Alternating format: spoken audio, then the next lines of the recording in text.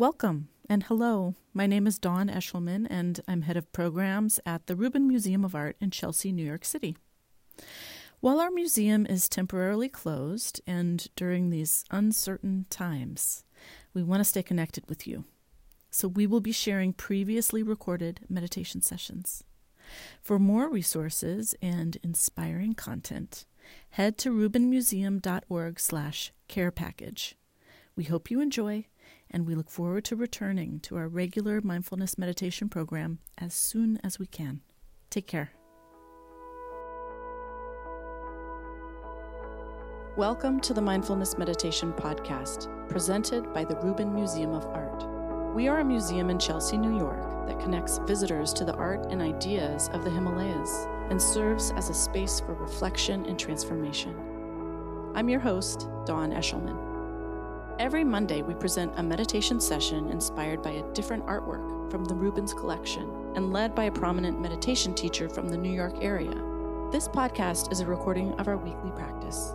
In the description for each episode, you will find information about the theme for that week's session, including an image of the related artwork. Our Mindfulness Meditation Podcast is presented in partnership with Sharon Salzberg and teachers from the New York Insight Meditation Center, the Interdependence Project, and Parabola Magazine. If you'd like to join us in person, please visit our website at rubinmuseum.org/meditation. And now, please enjoy your practice. Welcome to the Rubin, everybody, and to our weekly mindfulness meditation session. My name is Dawn Eshelman. I'm head of programs here, and welcome. We have been talking about impermanence this month, and this is an idea that is very central to Tibetan Buddhism, and it is this idea that everything changes, and that is embodied in the exhibition that we have up on the 6th floor and really throughout the entire museum called The World is Sound. Sound in that exhibition is, in many cases, an example of something coming into being and going away, listening to something as it fades away. And we're looking at an object that comes from that exhibition here today behind me. We have a beautiful book. This is the cover of a book. And whereas in many cases you might decide not to judge a book by its cover, today we're going to be taking a closer look at this one. And pictured in the very center of this book is Prajnaparamita, and she is the goddess of perfection of wisdom. She is really the personification of the perfection of wisdom, and that is the name of the book, Prajnaparamita Sutras. And this is a critical text in the Mahayana Buddhist tradition that spells out this doctrine of emptiness. So there is this intricate link between the ideas of wisdom and emptiness and impermanence as well.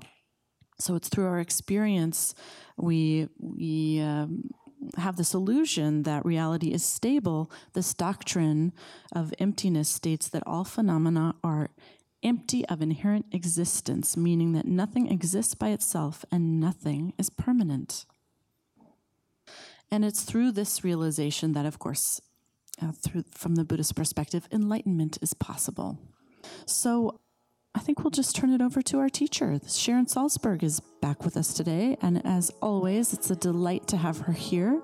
She is a renowned teacher and author of meditation and is the author of fabulous books on meditation. If you're looking to go a little deeper, check out one of her books. Her most recent is Real Love, and it's always a pleasure to have her here, Sharon Salzberg. Welcome. Wow, you were great. Did you all see Dawn in the New York Times on Sunday? Yeah. So cool. The Bible. At first, I grew up in New York City, but when I first came back here as an adult, maybe like 12, 13, 14 years ago, something like that, people would say, "Did you read the paper?" And I'd say, "Which paper?" Because I thought there might be more than one. So impermanence, emptiness, and I told Dawn I wanted to talk about compassion. Emptiness can sound a little bleak, of course. It sounds like a giant void or something really blank or unalive, not very fulfilling. But it means two things. One is kind of an insubstantiality, which has a lot to do with change. Everything is so transitory. The Buddha talked about life very poetically, said life is like an echo, like a dream, like a flash of lightning in a summer sky, like a rainbow, like a drop of dew on a blade of grass. It exists, it's true, it's so fragile, it's so transitory. We hold on so mightily, like we can keep something. Anything from changing never works. And there's everything in those examples. There's the beauty and the poetry and the delicacy and the evanescence and the poignancy. Like, wait, did you ever wish, I say this sometimes, I just want a pause button, like for a little bit of time, like, how when you're going through something, it's never just one thing, it seems. It's like all these things start happening also. I think, wait a minute, now I have a leak under my sink. Wait a minute. I'm like, and I just think, I just want to rest. Like, give me 5 minutes, where nothing is happening. But it's not like that, right? Life is moving and changing and evolving, and there's always something happening. So there's a certain insubstantiality because we can't make it stop, right? And everything has that nature of that fragility. It happens, it's impactful, we enjoy it or we don't like it or whatever, and it's all the time, it's slipping away. Life is just slipping away. I had a Zoom thing this morning, and somebody who was interviewing me said something like, basically, I understand you've been doing this since before it was cool. And I said, oh yeah. And also, I don't know that we say cool anymore, but I started saying dope because somebody taught it to me, and a young friend said, don't say that, you sound really stupid. I don't say that either. So I do say cool, and I said, yeah, I've been doing this long before it was cool. Like, where did those years go? And it's just like, that's emptiness, not blankness, but that insubstantiality. There's nothing that's like static and solid and could be held on to. And the other meaning is everything is contingent. This is what Dawn was saying. Nothing exists in itself.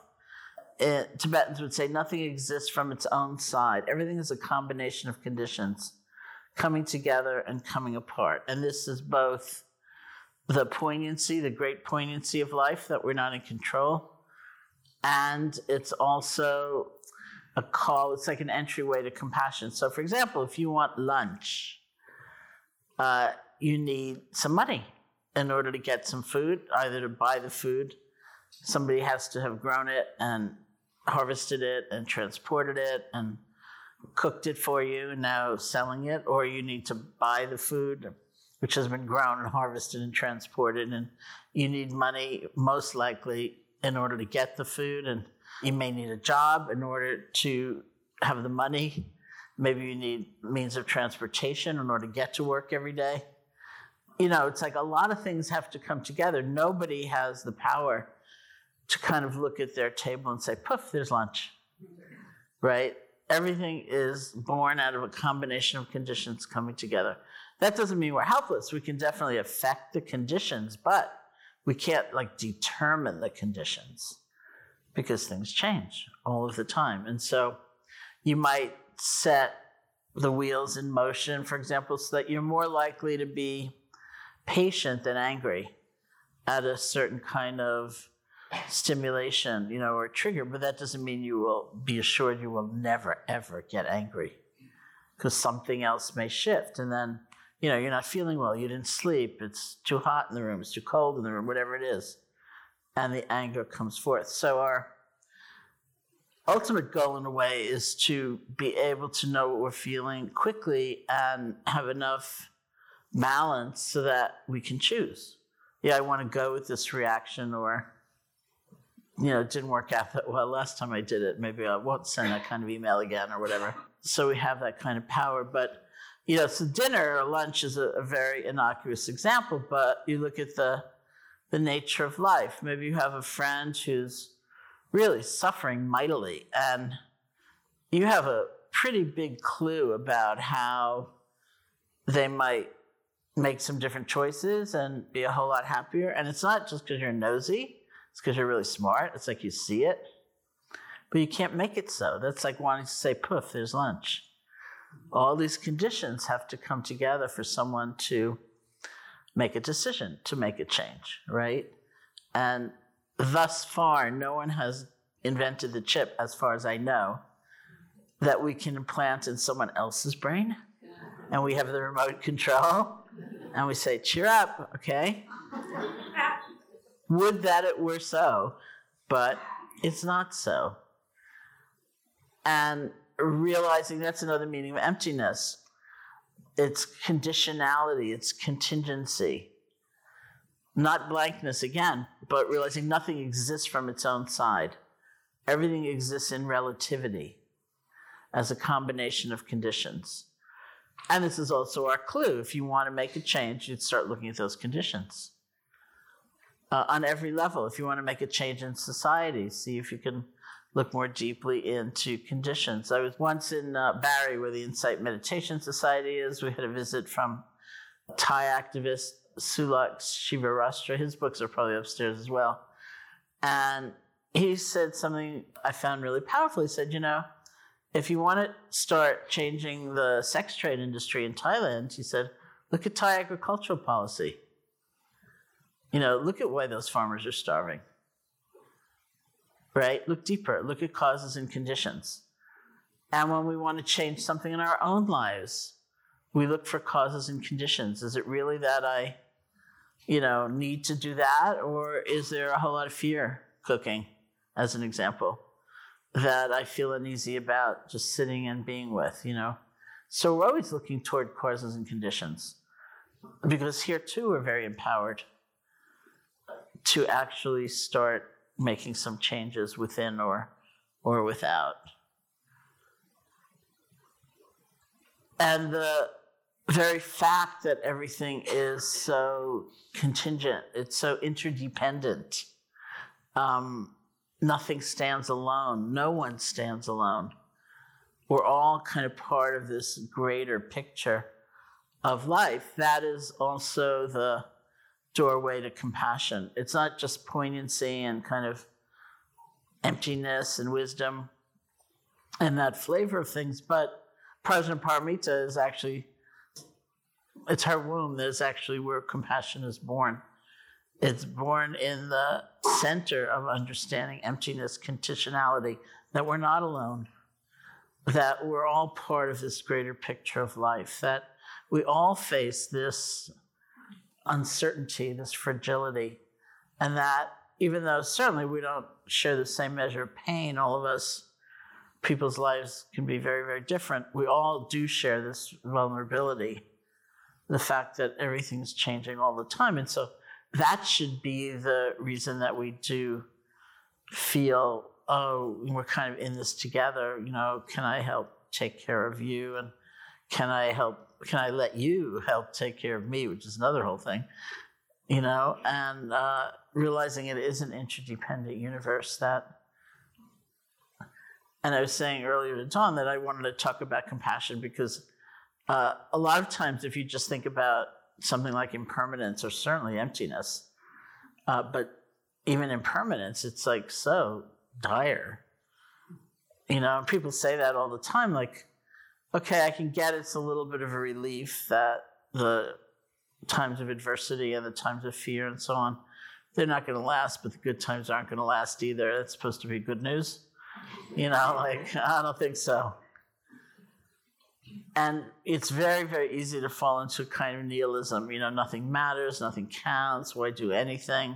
It's not going to last anyway. And the kind of Buddhist version of that is it's all empty, why do anything?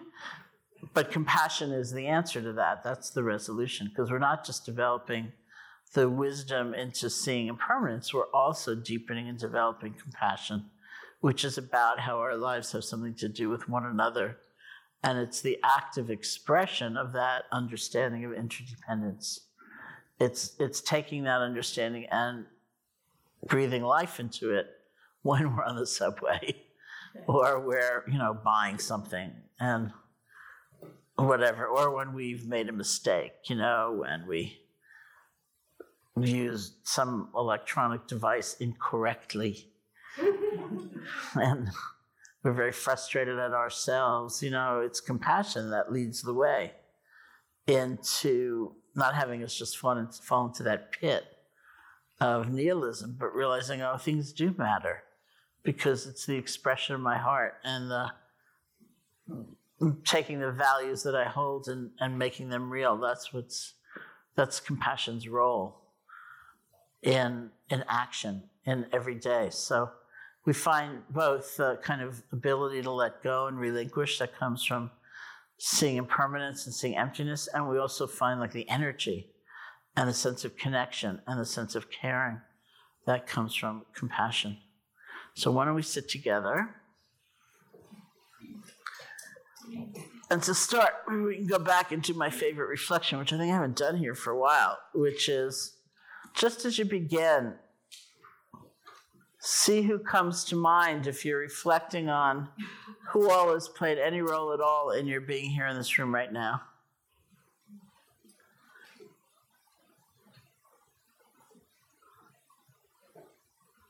Maybe you were just upstairs and decided on a whim to see where everyone was going.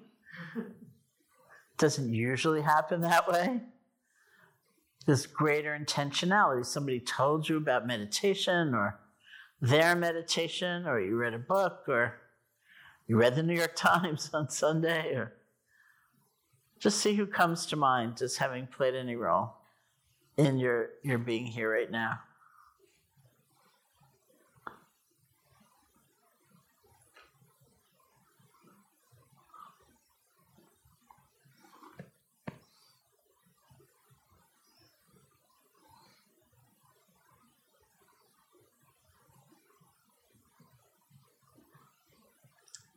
As I say when I do this reflection, I sometimes think of the Board of Regents of the state of New York, which gave me a scholarship, which was how I was able to go to college. And it was through a college program that I ended up in India studying meditation. Because they're a reason why I'm here right now.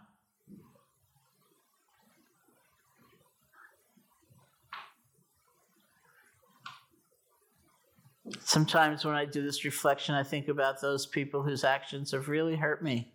Not just the ones I find annoying or irritating, but I think of those times where I really felt like I was at an edge and that I knew I had to make a change myself or I just wouldn't be free.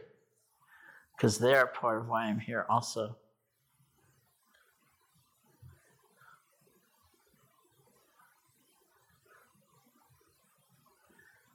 And we can feel so alone and so cut off, but the truth is, this moment in time is a confluence of interactions and relationships and conversations and connections. And so is every moment in time.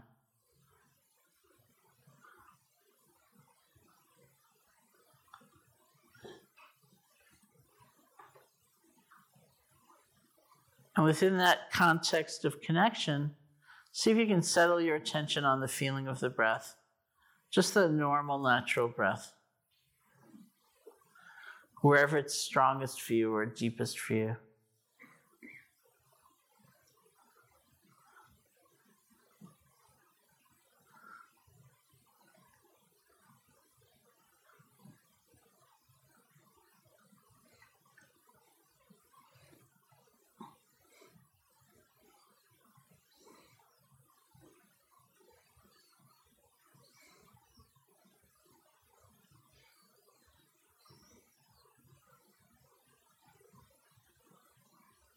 If you like, you could use a quiet mental notation like in, out, or rising, falling. But very quiet if you use it at all, because the main part of your energy should be going toward feeling the breath, one breath at a time.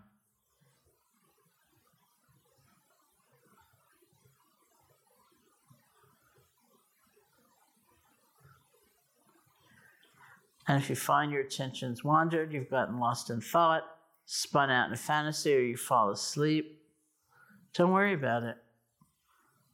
Once you realize it, see if you can let go. Bring your attention back to the feeling of the breath.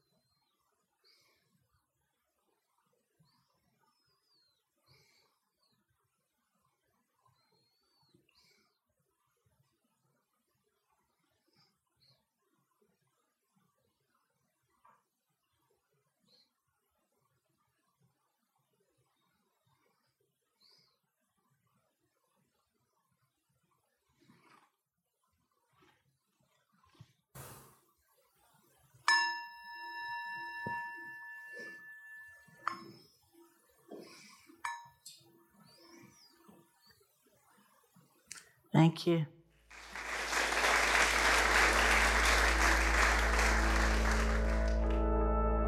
That concludes this week's practice. If you would like to support the Rubin Museum and this meditation series, we invite you to become a member and attend in person for free. Thank you for listening. Have a mindful day.